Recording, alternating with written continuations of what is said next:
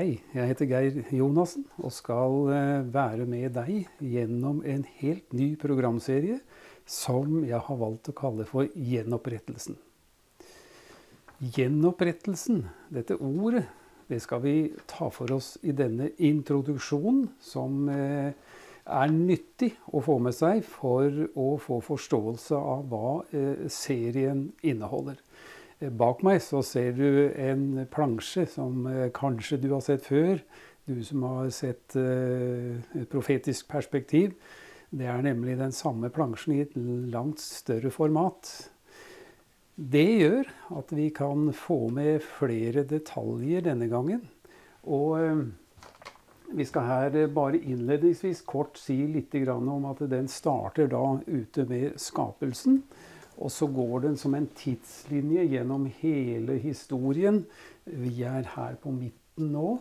Og så går den da like inn eller skal vi si ut til slutten på Johannes åpenbaring, der det fortelles om at Gud gjenoppretter en ny jord og en ny himmel. Og det gamle, det forgangne, det blir skysset vekk, kan du si. Det blir gjort helt om. Og det er nettopp det som denne serien skal handle om. Og gjenopprettelsen, dette ordet, har en helt sentral rolle, ikke bare i denne serien, men i Bibelen. Ordet gjenopprettelse forekommer faktisk som substantiv kun en eneste gang i Det nye testamentet. I Det gamle testamentet så forekommer ikke substantive gjenopprettelse i det hele tatt i det som er den greske oversettelsen, altså Septuaginta.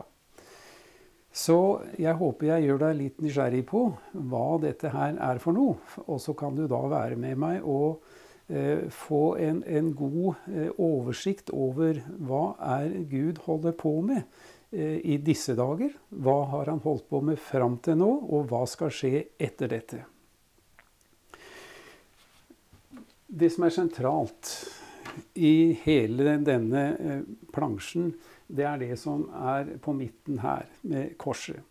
Og det er sentralt i alle kristnes liv, og faktisk i hele verdens liv. Verden hadde ikke sett slik ut som den var i dag, om ikke det var for det som hadde skjedd på Golgata kors.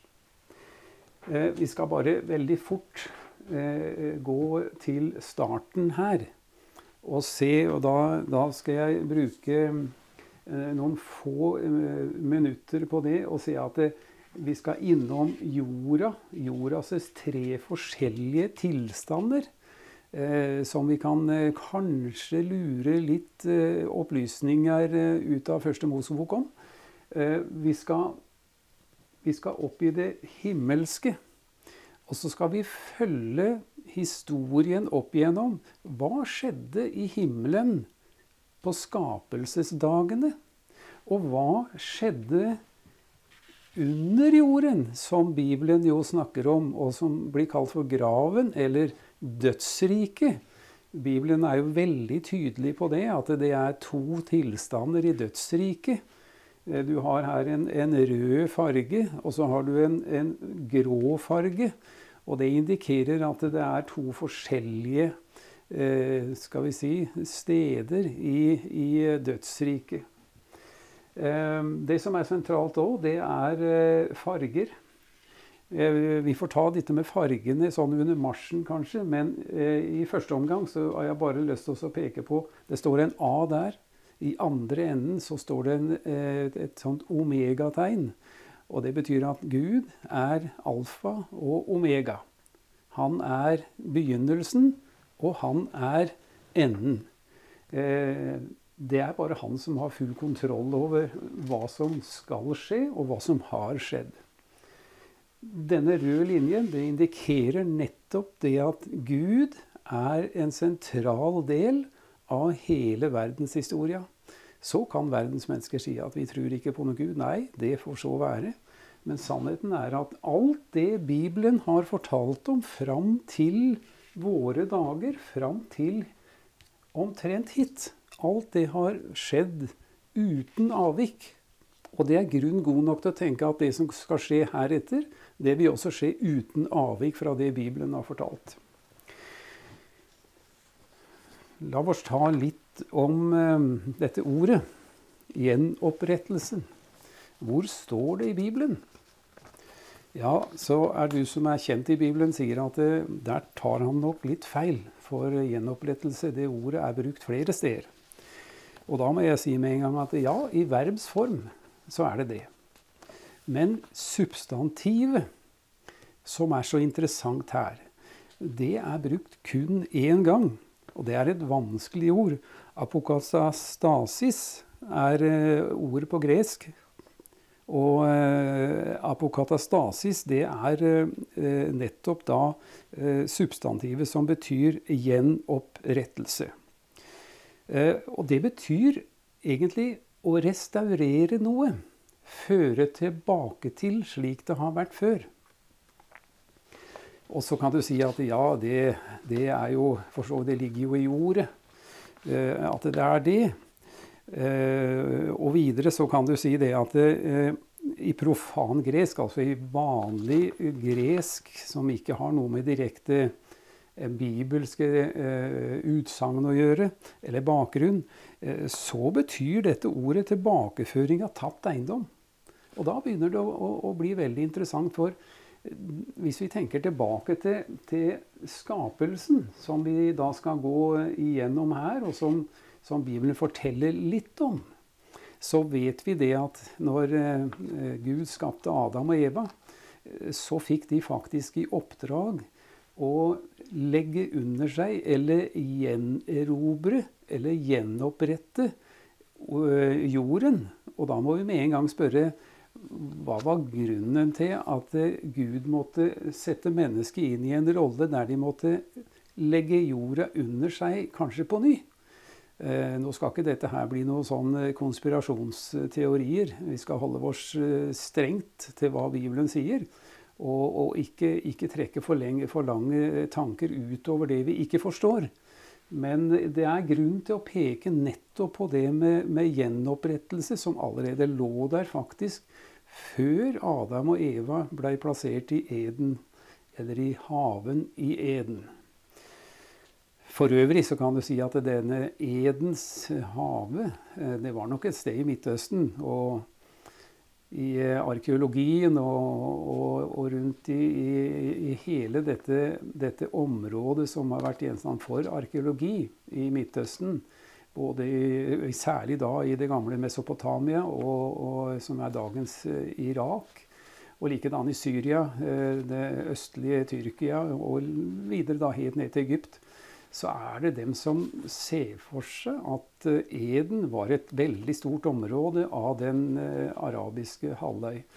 Den gang Eden ble laget, så det også de som da mener at det var en helt annen topografi, et helt annet klima. Det var kanskje nettopp slik som det skulle være i et paradis. Og i dette området så gjorde Gud en have, og så satte han mennesket. Og ut fra det så skulle da mennesket ta tilbake denne jorda. Vi går litt videre, og så skal vi si i utgangspunktet hva dette med gjenopprettelse egentlig står for. For vi skal lese, vi går til Bibelen, og så leser vi det som står i Apostelgjerningene 3, 21. Det vil si jeg skal lese et par-tre vers der for deg. Bakgrunnen for nettopp det Peter sier, det det at han har kommet nå tilbake til, det jo rundt menighetens start på pinsedag det her skjer, litt etter så går han til Salomos buganger han også og en del andre, vil jeg anta. Jeg synes jeg ser de foran meg, som står i Salomos bugang og prater sammen om alt det som har skjedd. Og når han ser at det kommer en del jøder der som kanskje aldri var med dem, så finner han tida inne til å si litt om hva som egentlig skjedde når Jesus ble korsfestet. Og så sier han, men Gud oppfylte på denne måten det som han forut forkynte ved alle profetenes munn, at hans Messias skulle lide. Og dette her var jo fremmed for jødefolket. Og så sier han, fatt da et annet sinn. omvend dere, så deres synder kan bli utslettet, for at husvalelsens tider kan komme fra Herrens åsyn. Og han kan sende den Messias som forut utkåret for dere, Jesus. Og så kommer vers 21. Hør på det. Han som himmelen skal huse, inntil de tider, da alt det blir gjenopprettet, som Gud har talt om ved sine hellige profeters munn fra eldgamle dager. Altså Peter hadde plukket opp noe. Og dette her er omtrent i dette området på tidslinja. Altså etter oppstandelsen, så sier Peter at alle profetene helt fra skapelsen, altså fra Moses. Og så kan mange si det at Moses levde jo ikke ved skapelsen. Så hvordan i all verden kan du si at han skulle kunne si noe om det? Men vi har noe i Skriften, et uttrykk som heter tilbakeskuende profeti. Profeti er ikke alltid det som går forut. Men i Bibels sammenheng så er det noe som heter tilbakeskuende profeti. Og jeg har ingen betenkeligheter med det uttrykket. Når jeg vet at alt som er skrevet ned, har skjedd slik Bibelen forteller om. Det er mange som har gjort seg forsøk på å finne feil i Bibelen, og ropt veldig opp om det, og sagt at jo da, det er feil i Bibelen. Men det er bare slik at det har de aldri kunnet dokumentere eller finne. Og dette med tilbakeskuende profeti. Hvis Gud er i stand til å skape, og forutsi alt som skulle skje, så må han også kunne gi en person et klart bilde av hva som har skjedd, slik at Moses kunne skrive om det som hadde skjedd fra skapelsesøyeblikket og fremover. Så får det være nok om det. Men selve ordet gjenopprettelse, det har en interessant side. Når, for en del år tilbake, 1970-80, så var det en del som var veldig opptatt av dette med gjenopprettelseslæren. Og gjenopprettelseslæren, den sier egentlig, skal vi si, noe som innbefatter mennesket. Og hvis vi da i tillegg sier det at på 70-80-tallet så var det nok en del som så for seg dette gjenopprettelsesordet som at Guds menighet skulle på en måte innta en rolle som var i nærheten av det som vi kan se på pinsedag og fremover. De hadde en veldig kraft og en veldig innflytelse, og tegn og under det skjedde hele veien, liksom, i stort monn. Hvis vi leser apostelgjerningene, så ser vi jo det. Og jeg må si det at jeg ønsker også at det skal komme tilbake i så sterk grad som det bare er mulig at det kan komme. Men dette ordet gjenopprettelse gjelder ikke mennesket. Og da er det kanskje at du reagerer og sier, ja, dette må jo være helt feil. Nei, for gjenopprettelse, brukt i substantivsform, gjelder alle ting. Og alle ting er alle ting, men ikke mennesket. Og her vil jeg peke på en sang. Når det gjelder korset, så er det amerikanske gruppe, The Statler Brothers, som synger en sang, The Other Side of the Cross. Og det er ikke så veldig ofte at vi hører forkynnelse om det. Men de antyder her i sangen at det er egentlig to sider ved det som skjedde på korset. Og dette tror jeg fullt og fast på, etter 50 års studier av Bibelen, og av profetier og alt det som Bibelen inneholder. Så synes jeg å se at det er to veier som Gud opererer på. Helt ifra syndefallet og fremover så har Gud hatt egentlig to veier. Det ene gjelder mennesket. Det andre gjelder alle ting. Og det er nettopp det som er viktig å skille mellom her. at ordet gjenopprettelse, apokatastasis, det gjelder da alt som ikke har noe med mennesket å gjøre. Du ser det at på korset så skjedde det en forsoning, og forsoningen gjelder bare mennesket. Ikke dyr, ikke andre ting, men det gjelder mennesket og menneskets forhold, eller det tapte forholdet til Gud. Det som gikk galt her ute i Eden, ved Adam og Evas fall, det ble fullkomment gjenopprettet. Eller om du vil si det sånn, grunnlaget for den fullkomne gjenopprettelse, det ble lagt på korset. Da Jesus døde, så gjorde han jobben som Gud hadde satt han til. Og vet du en ting? Du og jeg var ikke med i den prosessen. Det var kun 2 personer som deltok i forsoningens oppgave. Og det var Gud i det høye, Gud Fader, og så var det Jesus Kristus. Og det var Gud som dikterte forholdene og kravene. Og så var det Jesus Kristus som klarte å utføre akkurat det som Gud Fader sa han skulle gjøre, for at hans verk skulle bli godkjent i himmelen. Og det vet vi, det ble godkjent, og dermed så var menneskets vei til Gud, det var åpnet. Og det betyr at synden blir fjernet. For det er synden som står for barrieren mellom Gud og mennesker. Og det var det ble i Edens hage. Så ble det en barriere mellom nettopp Gud og menneske. Og dette kunne ikke Gud se gjennom fingrene med. Så går vi over på dette med alle ting.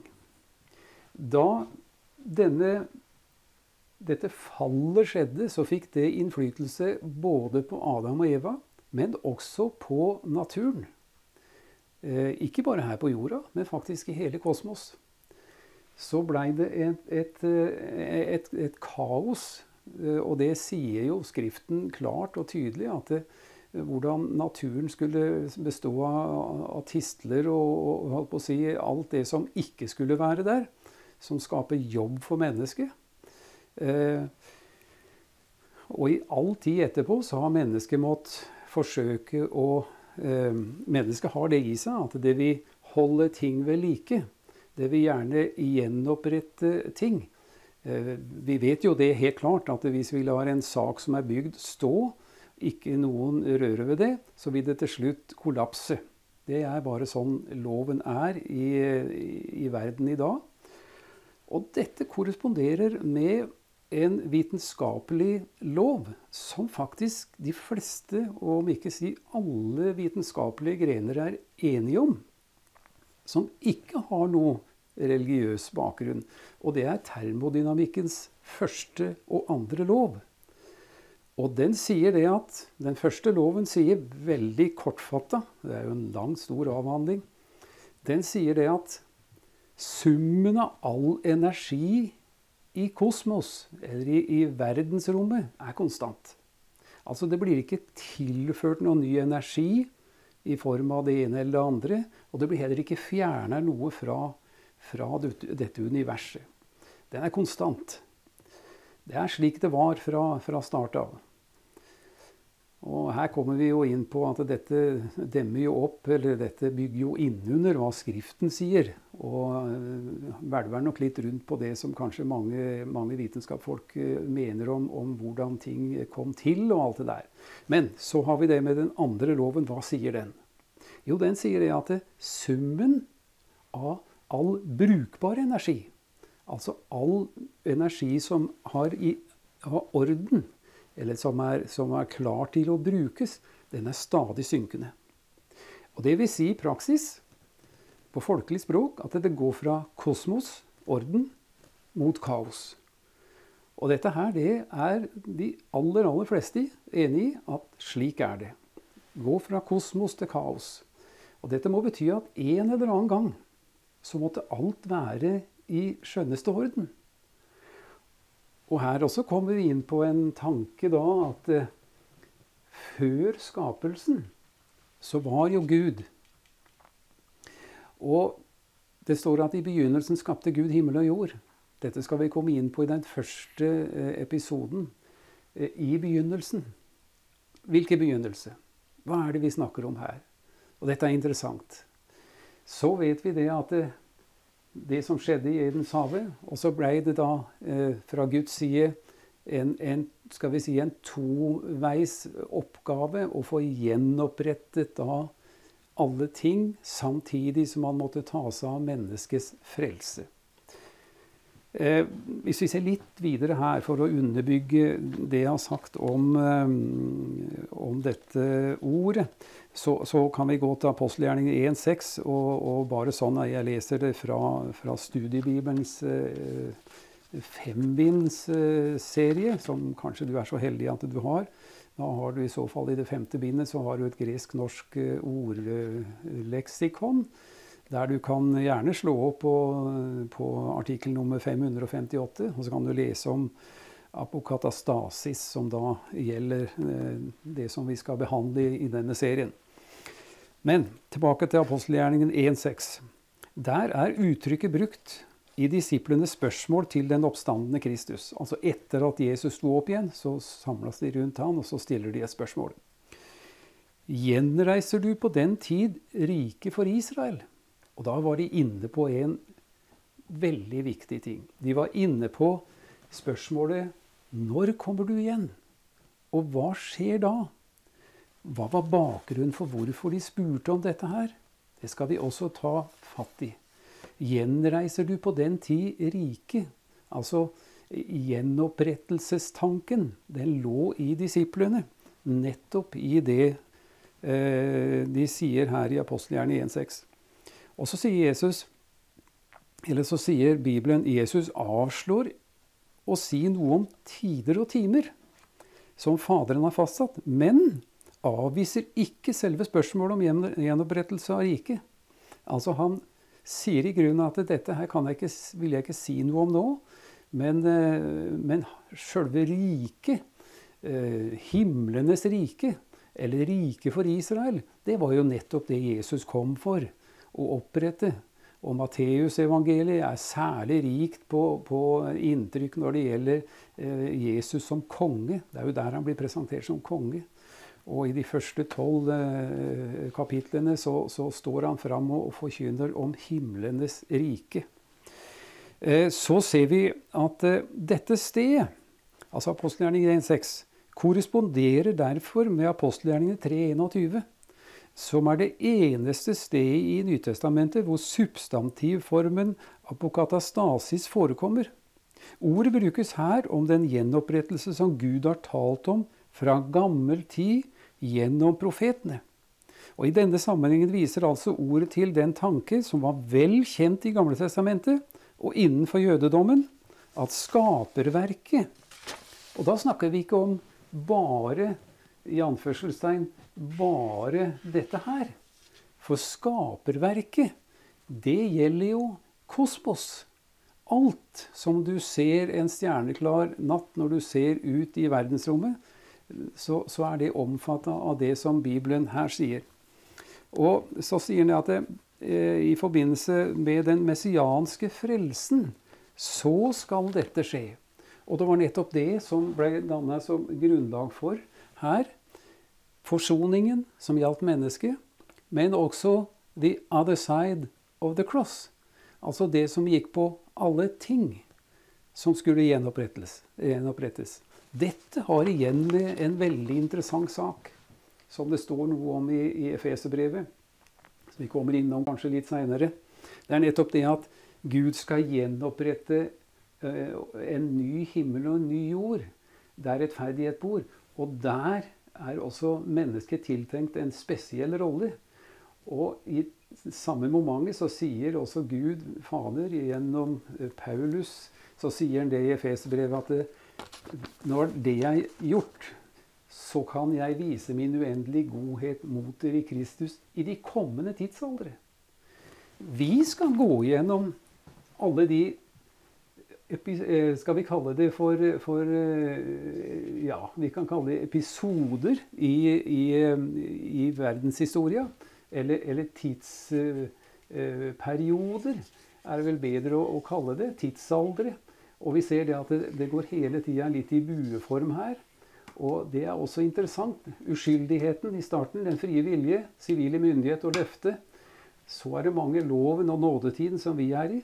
Men legg merke til at her så får du en liten sånn liten dump ned, liksom.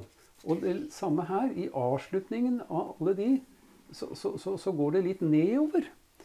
Og dette er et uttrykk for noe som ligger like foran, også i bestemt form, nemlig Herrens dag. Herrens dag. Nå har vi ikke så veldig mye anledning til å si noe om det nå. Vi skal ta det senere. Herrens dag, det er dette området. Det er nemlig det som er omtalt i Johannes' åpenbaring.